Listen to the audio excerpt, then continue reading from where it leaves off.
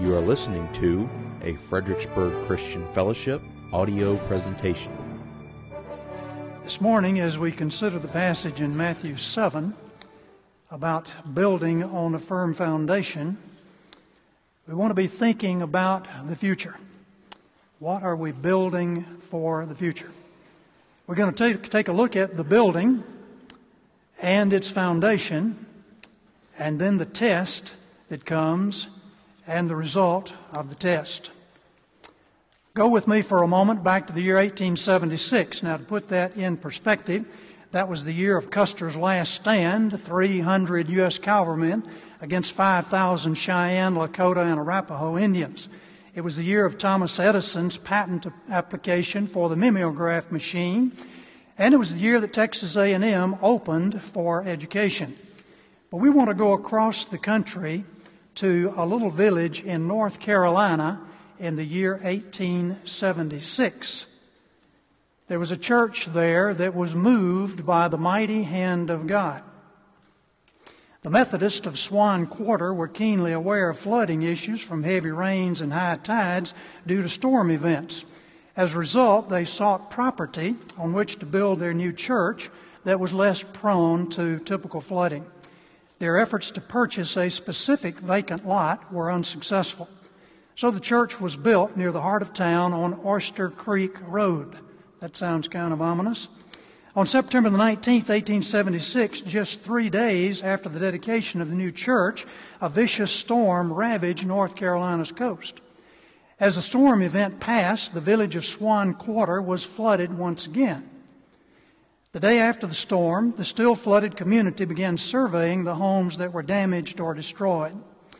In the destruction, something truly astonishing was happening. The Methodist Church floated off its foundation and was gingerly sailing down Oyster Creek Road. Residents tried roping the church to tether it from floating off, but the church proved to be too strong. As the church meandered through the waters of the town, it miraculously took a right turn down a different road.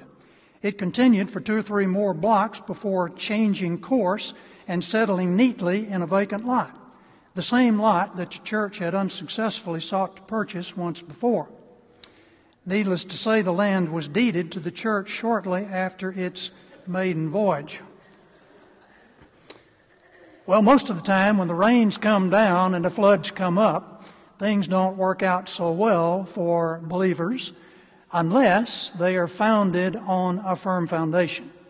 And then when those storm events happen, we know that we're going to be secure in the grace of God and kept by His power. This is what we want to talk about this morning. Now, the message of Jesus' story of the 2 houses and the flood is essentially the same message that we had last week. And it's a message directed to us that we might not be deceived by ourselves. We don't want to be those people who listen to the gospel but do not really put it into practice in our lives. Last week we read the sad commentary of those who thought they were a part of the kingdom of God, but then at the time of judgment found that they were sadly deceived. The 2 houses and the flood give us the same caution regarding self-deception. One kind of person is listening, but he fails to do what he heard. We see that even in the Old Testament from the prophet Ezekiel. So they come to you as people do. They sit before you as my people, and they hear your words, but they do not do them. For with their mouth they show much love, but their hearts pursue their own gain. Indeed, you are to them as a very lovely song of one who has a pleasant voice and can play well an instrument, for they hear your words, but they do not do them. Here's the prophet, and it's like he's singing a beautiful song for the people, and they're enjoying what he has to say, but they don't make application of it. Now, Jesus never wasted any words, and he never wasted any word pictures. He has given us 3 word pictures in this passage, and remember, when this was written by Matthew, there were no verses. There were no chapters. It was just the message that he wrote. Let's take a look at these pictures, two of which we've already studied. In verses 15 through 20, we had the false prophets who can deceive anyone who is superficial in his spiritual understanding. This was the wolf in sheep's clothing, or the grapes that suddenly appeared on the thorn bush, and we may be deceived by appearances unless we're tuned in to the Lord and have the power of His Spirit. You have to watch out. A man or woman might show up among the flock, and they would be very kind and engaging, even with enthusiasm, but be careful, particularly if the man wants to engage in conversation only the women or the young women, or the lady wants to engage in conversation only the men or the young men. Now, there are many other signs that we need to look for, but these would be some things we want to be careful as we walk through this Christian life and as a body as well. So, no deception by appearances. The second category of people were those who were calling upon the Lord, and they had good works, but they didn't have true saving faith. Works without faith. These were the false professors who were doing the things that they thought would assure them a place in heaven, but when it was too late, they found out that they had been doing a lot of good things, but it didn't count because they weren't doing it out of a heart of love for Christ. They had wrong values. They had wrong motives. They displayed eagerness and enthusiasm and even a zeal for good works, but they failed to grasp sound biblical doctrine. Now today, we come to the two men and the two houses, and this points out the difference between true salvation and false salvation. The foolish man sought the benefits and blessings of salvation, and he was depending upon his apparent possession of those things. But when the difficult times came, it was proven otherwise. This message from Jesus would be addressed to Christians, those who profess to be Christians, and to church members.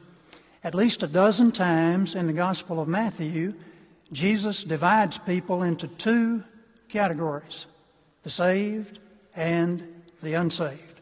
So this must be pretty important. He's telling us a lot about the difference between those who have true salvation and those who do not, but sometimes think they do. Let me remind you that this lesson, neither this one or any other, is suggesting that we can accomplish salvation by works.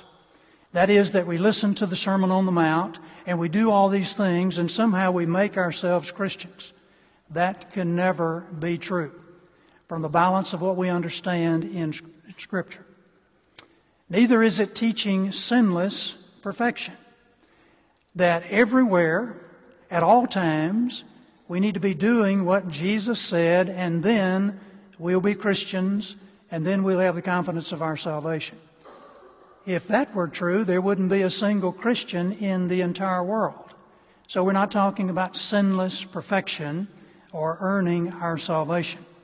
But our lesson today has everything to do with works without faith and faith without works. So we want to be very careful that we understand what Jesus is saying and that we can make the right application of it in our lives. We come down to the building that these men are constructing, and we'll look at some similarities between the two houses. In John Bunyan's epic saga, The Pilgrim's Progress, you remember that Pilgrim and Pliable set out from their home, moving down the straight path to the celestial city, but they came to the Slough of Despond. And when they fell into that muck hole, Pliable became very discouraged. And he went back to his home, the city of destruction. And Christian went on along for a while. Now, when they started their journey, they both looked alike. They both had the same heart. They both had the same desires. but then there were some differences along the way. Well, let's take a look at the similarities between our two builders. They both had a desire to build a house where their families could live in comfort and security. True Christians and false professors want the blessings and benefits of Christianity. They both set out to find forgiveness and peace and salvation and the satisfaction of the abundant life. Some will fail and others will succeed. But at the beginning, they both look alike. You couldn't tell the difference by looking at them. Number two, they both resolved to build a house in the same locality. We know that because both houses were hit by the very same storm and the same flooding. True Christians will encounter the same kind of testing as non-Christians. 1 Peter 4:12 and 13, Beloved, do not think it strange concerning the fiery trial which is to try you, as though something strange happened to you. But rejoice to the extent that you are partakers in Christ's suffering, that when His glory is revealed, you may also be glad with exceeding joy. This is nothing unusual when the storms come, and we need to be ready for those times. We want to be sure it's not some storm that I created for myself, but even if it is, God is in control of that, and He will use that for my good. Number three, they both liked and designed the same kind of house. Both men desired the benefits of Christianity, good character, good reputation, blessings on earth, and a home in heaven. It looks like they're both on the straight and narrow path, moving on down toward the celestial city. They both appeared to be men who possessed the tools and skills with which to construct a house. They attended the same church, I think. They probably went to some of the same brotherhood meetings. They worked on the Christmas pageant together. They even were present at the same revival meeting in their town, and they both prayed to receive Christ. It looks very similar at this point. Number five, both persevered to the completion of their houses. The foolish man didn't commence to build and then just drop out along the way before completion. He went ahead and completed the project. Both houses were finished so far as we know. If you looked at the houses, they would look the same from the roof to the basement.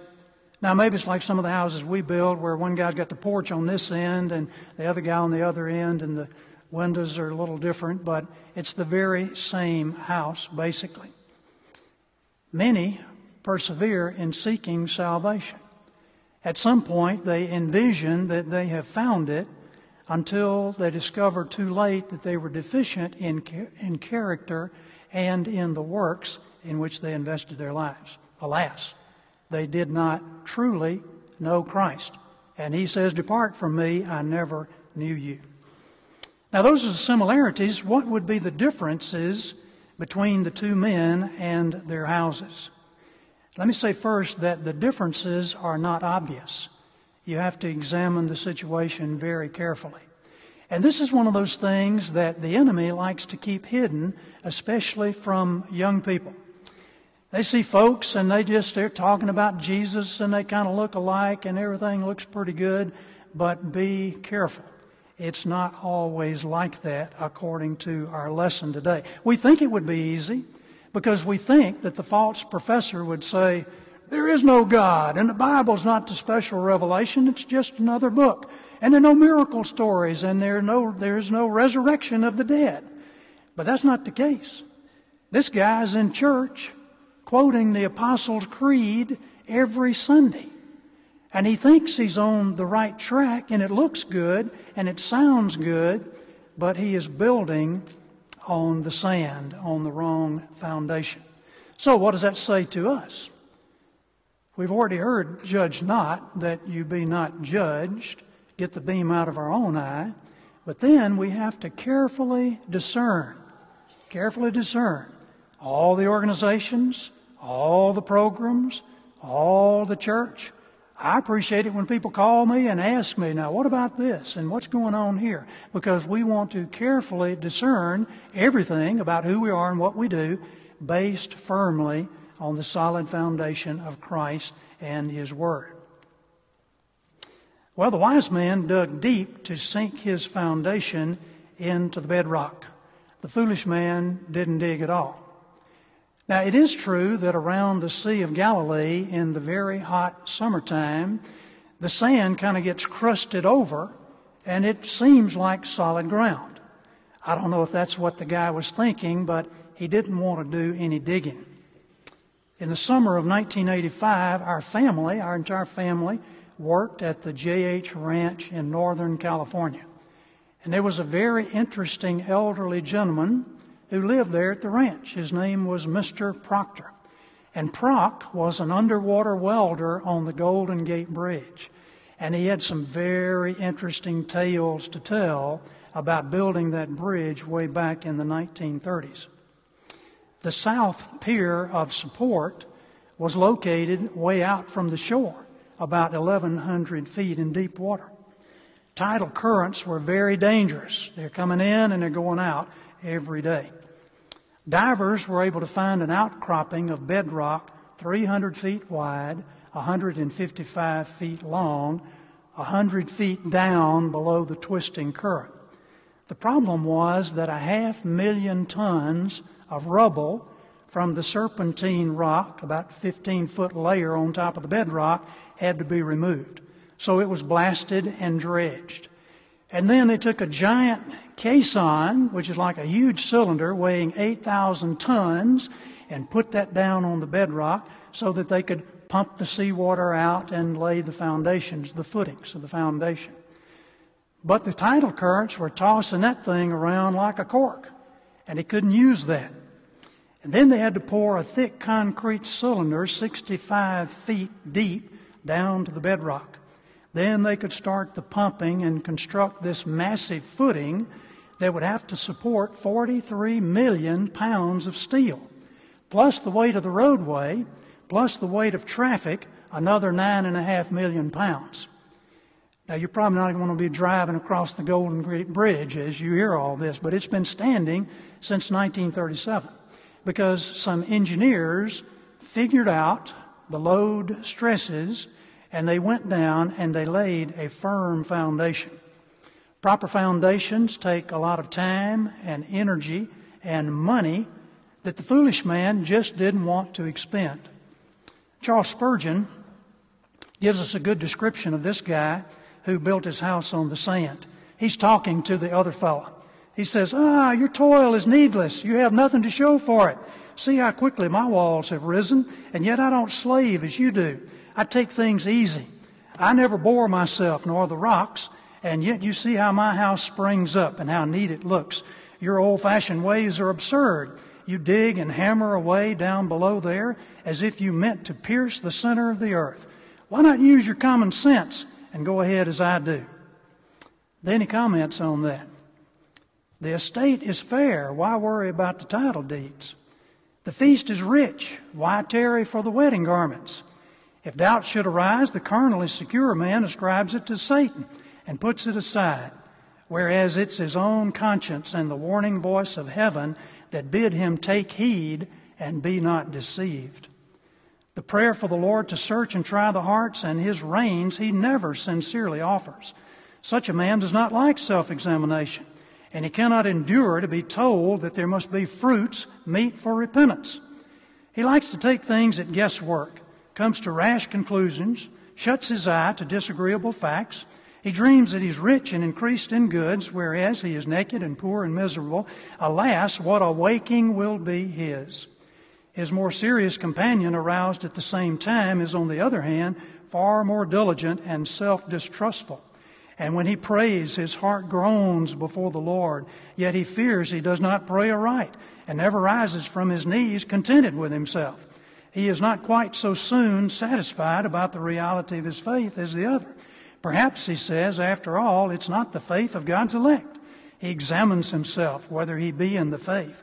He trembles lest he should have the form of godliness without the power. He is afraid of shams and counterfeits, and is for buying gold tried in the fire. My repentance, saith he, am I sure it is a real loathing of sin as sin, or did I only shed a tear or two under the excitement of a revival service? Am I sure that my nature is renewed by the Holy Ghost, or is it mere reformation? Well, that goes on and on.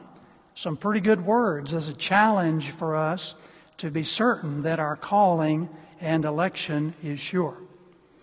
The foolish man was impatient and in a hurry to get what he wanted with less effort. Shortcuts and quick results were his goal. This man doesn't need the disciplines of the farmer, the athlete, and the soldier that we read about in 2 Timothy.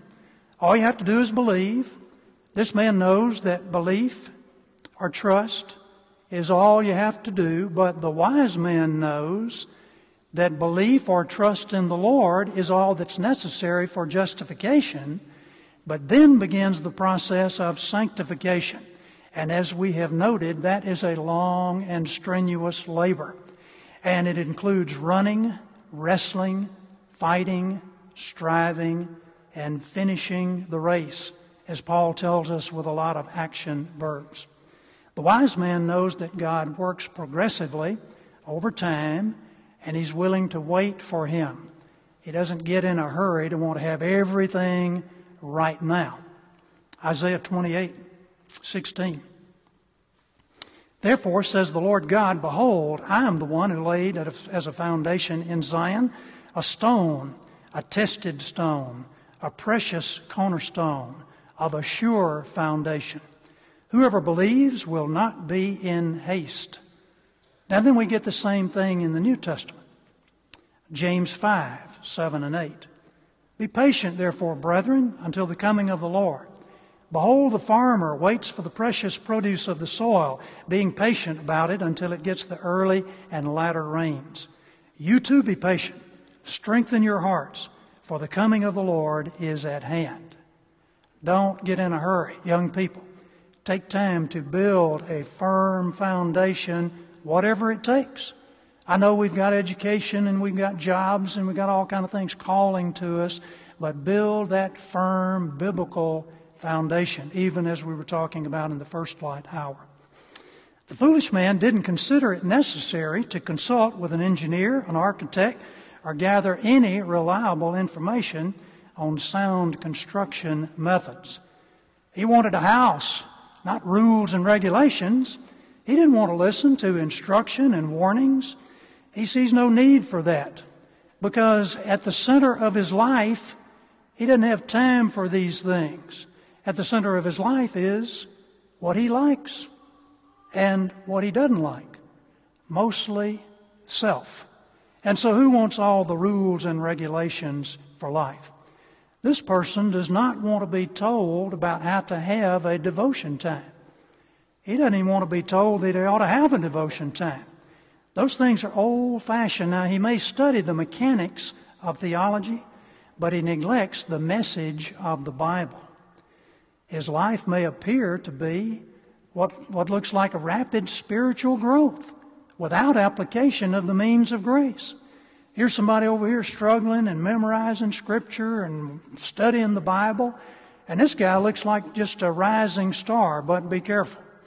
Do you remember Jonah's gourd vine? It came up one day and it withered the next. We want to build on the firm foundation. It may be many days before the storm comes, but the storm will test our true beliefs and what's in our heart. The foolish man never stopped to think about what he was doing, to stop to think through what he was doing and consider the end result. He never thought about heavy rain or melted snow that might be coming down from the mountains there.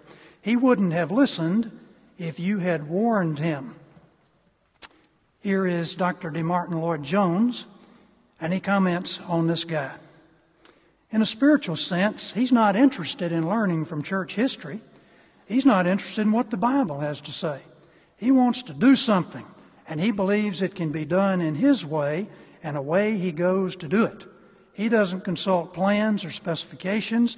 He does not try to look to the future and envision certain tests that must inevitably come upon the house that is being built. Well, the foolish man never had any kind of inspection that would have revealed the danger. He doesn't care about accountability or small study groups or going to some prayer meeting or anyone looking over his shoulder asking him, "Why are you doing that? And why don't you do this instead?" He doesn't care for those kind of things. He doesn't consult with experienced builders. He reads books, but not about building, something that would entertain him. He doesn't look too much to the Bible except on Sunday morning, maybe in church. His one great desire, though, is to build a house that would be the right thing for himself and his family. Now, the wise man is looking on down the road, and he's looking at the experience of others, and he's listening to testimony, and he's got some other guys who are willing to say, "Hey, man, you need to shore that up a little bit. I think you might be kind of weak. You haven't been studying the Bible lately? You haven't been doing your scripture memory?" Or whatever it might be. We're not saying that that's something you have to do to attain salvation, but it's pretty good in the process of sanctification. Now, in the Scripture, the term house relates to several different things. It could relate to your family. Joshua says, "As for me and my house, we will serve the Lord." It could relate to your Christian character. In 1 Peter 2:5, you also as living stones are being built up as a spiritual house for a holy priesthood, to offer up spiritual sacrifices acceptable to God through Jesus Christ. Those two are the ones that we want to focus on, particularly Christian character. Because whatever your Christian character is, that's going to spill over on the character of the family, especially if you're the dad in that family, or the mom, or the older brother, or anyone that's being looked to for leadership. There is another use of the word house in the Bible. 2 Corinthians 5:1, "For we know that if our earthly house, this tent, is destroyed, we have a building from God, a house not made with hands, eternal in the heavens." It's my body. And every day older that I grow, I look more forward to that eternal building that is made waiting for me in heaven. Well, the foundation. What's the only difference in the text between the two houses? It is the foundation. Why worry about that? You can't even see it. It's underground, out of sight, out of mind. Who's going to come in here with a shovel digging down to see what the foundation looks like? No one will know that the house rests on the sand instead of on the rock. No one will know, at least until the storms come. And then you can tell the difference, but by then it's too late to remedy the situation. Now, is that what Jesus is telling us in these short verses? I don't think it is. I think he's telling us, you better take a look at the foundation right now, because when that time comes, it's too late to do anything about the foundation. Now, if you're still alive and breathing, you can do something about the foundation. Maybe you had a poor foundation when you were a child, but you can go back and bring in some concrete and shore that thing up. If you're a young person, you got to really be listening up carefully, because you're building your foundation right now. And it's going to be very important, the kind of foundation that you build. We're going to need the discernment of the Holy Spirit to safeguard ourselves against the consequences of false faith, while there's still time to do something about it. We can do something about it today. And if we take a look at what he's saying, we see that there will be a time coming when we cannot do anything about it. So how can you know if your house is built on the rock? And what is the difference there between the two houses? The foundation. Now, last Sunday, we looked at the distinguishing traits of Christian character. And if we wanted to condense those things down, let me just give you 4. We talked about them in detail. But once again, a biblical attitude towards sin. Do you hate sin? Do you mourn over sin? Blessed are they that mourn, for they shall be comforted. Not somebody that's going around as a sad person, but somebody who is sorrowful over their sin. A broken and contrite heart the Lord will not despise. You will rejoice to be forgiven. So out of the mourning comes great joy. True repentance and genuine faith. This is not intellectual faith or temporary faith. You remember one Sunday we had a parachute up here. And we said, hey, it looks like a parachute. I believe it's a parachute. But it doesn't save you at that point. You've got to put it on and jump out the door of the plane. You see, intellectual faith says, Lord, Lord, but then does not do what He says. Temporary faith says exactly the same thing. A love for the divine truth of Scripture and a commitment to follow it. Spurgeon says it's one thing to have a creed, it's quite another thing to have the truth graven upon the tables of your heart. Do you really love the Scripture? Or do you say, oh, my daily Bible reading, I got to be sure that I get it done? Well, now sometimes the Scripture is kind of like dry granola, but you know that it's good for you, so we continue with it. And the last one, personal holiness. There may be many others, but we've condensed it to this list. How can a person believe that he's saved if he's living in sin and enjoying it? And if he's living according to the values of the world and enjoying that? Continually taking in the worldview that's given through the world. I'll guarantee you're going to get the world's worldview through Hollywood and other things that are out there. Well, the foolish man chooses what he likes. The wise man chooses that which the Scripture gives. The foolish man loves the love of God, but not the justice. He loves a gracious and forgiving God, but not a holy and righteous God.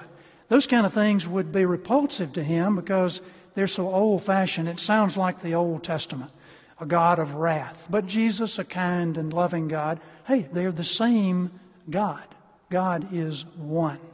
Now, we read these verses, but let's skip right down to the end of this, verse 9 and verse 10. But he that liketh these things is blind and cannot see afar off, and hath forgotten that he was purged from his old sins. Well, the question is, was I truly purged from my old sins? I think I was purged from my old sins, but then did my lifestyle testify to the fact that my heart was cleansed? And in verse 10, wherefore the rather, brethren, give diligence to make your calling and election sure. Now, I'm not talking about earning my election. I can't do that. But if I'm called to Christ and I'm serving Him, there are some things that are going to flow out of my life. And as I look at my life, I can see, is the evidence there?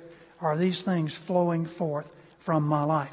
It seems like we've said this a good bit, but this is what Jesus is telling us here in the Sermon on the Mount. Now, we were instructed earlier to get the beam out of our eyes so that we could see to examine others. Sometimes when we see other people who are stumbling badly in their Christian life, sometimes we hear that and, oh, my, and that makes us feel a little better because we're still coming to church and still doing the things we think we ought to do. But the Holy Spirit is looking much deeper than that. King David stumbled, and yet he had a heart that was broken and contrite when God confronted him with his sin. I have sins, others have sins.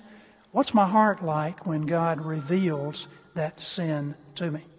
It's foolish to compare different houses. Why? Well, the Bible says it's not wise when we compare ourselves among ourselves. But if we're comparing houses, what's the problem according to the text? You can't see the foundation. All you can see is just what's up above to be seen. And there may be some beautiful flowers and decoration and the paint is just right, but it's the foundation that the Lord is looking at. So we want to be sure that things are right with ourselves before the Lord in the foundation. Hey, what about all the good works in this person's life? We saw last week that they did many wondrous works, and they did them in the name of Christ. Good works won't get it, because Christ said, "Depart from me, you are workers of iniquity." Good works are good, and you might get the Man of the Year award in your community, and everybody would look up to you, and that's pretty good.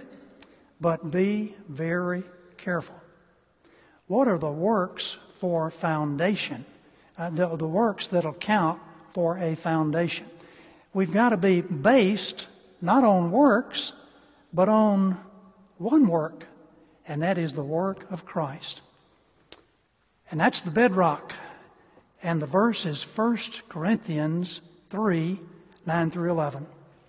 We are God's fellow workers. You are God's field. You are God's building. According to the grace of God, which was given to me as a wise master builder, I have laid the foundation, and another builds on it. But let each one take heed how he builds on it. For no other foundation can be laid than that which is laid, which is Christ and His work. Not my work, but His work. And out of His work in my life will flow good works. 2 Timothy 2:19, nevertheless, the foundation of God standeth sure, having this seal, the Lord knoweth them that are His. Let every one that nameth the name of Christ depart from iniquity. Well, those verses are very clear. It's Christ, and then it's the words which He is speaking. So the test is coming, and then we see the result. What tests the structural integrity of my character and your character that we have built into our lives? Test of our faith comes through suffering, the trial of our faith. And that might be a number of things: affliction, suffering, persecution, opposition, testing. You want to know one of the toughest trials? It'll be the terrible temptations that come to get us on a trend toward worldliness in our lives. It looks so good, and it just calls to my natural inclinations. But that is a big temptation. 1 Peter 1, verse 6, in this you greatly rejoice. What? I'm rejoicing in my affliction? Yes, even though now, for a little while, if necessary, you have been distressed by various trials, that the proof of your faith, being more precious than gold, which is perishable, even though it's tested by fire, may be found to result in praise, glory, and honor at the revelation of Jesus Christ. Now, when Jesus was speaking this sermon about the rains and the winds and the flood beating on the two houses, we see that the wise man's house was beat upon, prospipto. It means to be beat upon with great force. It was beat upon heavily, but it stood. But the foolish man's house was beat upon, proskopto, and that means to strike at, to surge against, to trip up, or to stumble against. The rains came down, the floods came up, the floods carried away all the sand, and all the wind had to do was just tip that tottering structure, and it fell away. That's a tough thing. Hey, why do you think half of that house is left when the floods came? It's to show us what can happen, to give us the perspective of what happens to your building when the floods come along and you're not built upon the rock. By the way, who sends the rains and the floods and the trials and all of those kinds of things? It's God. Psalm 42:7. Deep calls to deep at the sound of thy waterfalls. All thy breakers and thy waves have rolled over me. Jonah said the very same thing when he was in the stomach of the fish that swallowed him. It was God's breakers that rolled over him. Now, sometimes God allows the enemy to do some things, as He did with Job, but God is in control of everything. Maybe we could say that the rains represent trials from heaven. God sends direct. Maybe the floods would represent trials from earth, just the natural things that happen down here. Fire comes through and burns your house down. God's in control of that. Maybe the winds represent those mysterious trials in life. We don't know where they came from. Something happens and we say, where did that come from? I never expected that to happen. But God knew that it would happen before the foundation of the earth. And He's preparing us through the foundation that we're building in our lives for the challenges that may come in the future. And it's comforting to know the many verses like Psalm 107:29, He maketh the storm a calm, so that the waves thereof are still. What happened to the two houses? The man whose house was built upon the rock withstood the storm. Troubles came one after another, but he was not swept away. The foolish man, on the other hand, built his house upon the sand, and it collapsed whenever the floods came with a great crash. Not even the flood of death can take away your foundation if you're built upon the rock. What kept the house built on the rock from falling? But see, a lot of people say, hey, I can build on the rock. I built on the rock. Look at me. Well, it's something we better remember. We are kept by the power of God through faith unto salvation, ready to be revealed in the last time. If you are building on the rock, that's God's grace. You lived in a day and time where you could hear the gospel, where you had the motivation that God gave through grace to be able to make application of those things. What's the greatest danger to young builders? Have any young builders in here? 10 years old, 12 years old, 18 years old, 25 years old?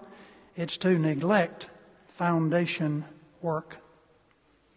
Notice that the time for examination is already past when the building is built. Now's the time to check your foundation. If you lose a battle, you can fight again. If your business fails and you go bankrupt, you can start a new business and earn a fortune. If you get sick, you can get well and go again. But if you lose your soul, it's irretrievable. Once it's lost forever. And there's no second chance. Make no mistake about building on the firm foundation. All you have to do is receive what God has already done for you by grace. So you don't have to walk out of the church this morning thinking, now let's see, am I building on the firm foundation? Am I not on the foundation at all? Am I not even saved? Because all you have to do to have the salvation of Christ is just to receive what Christ has already done for you through the atonement on the cross of Calvary. God's grace is a gift in Ephesians 2:8 and 9. It's accessed by faith in Romans 5:2. It is abundant grace in 1 Timothy 1:14. It is sufficient in 2 Corinthians 12:9. It is freely offered in Romans 3:24. It includes everlasting consolation and good hope through grace in 2 Thessalonians 2:16. And it is a great source of help in time of need, Hebrews 4:16. But God's grace can be received in vain, 2 Corinthians 6:1. And that's what we want to guard against. Shall we pray?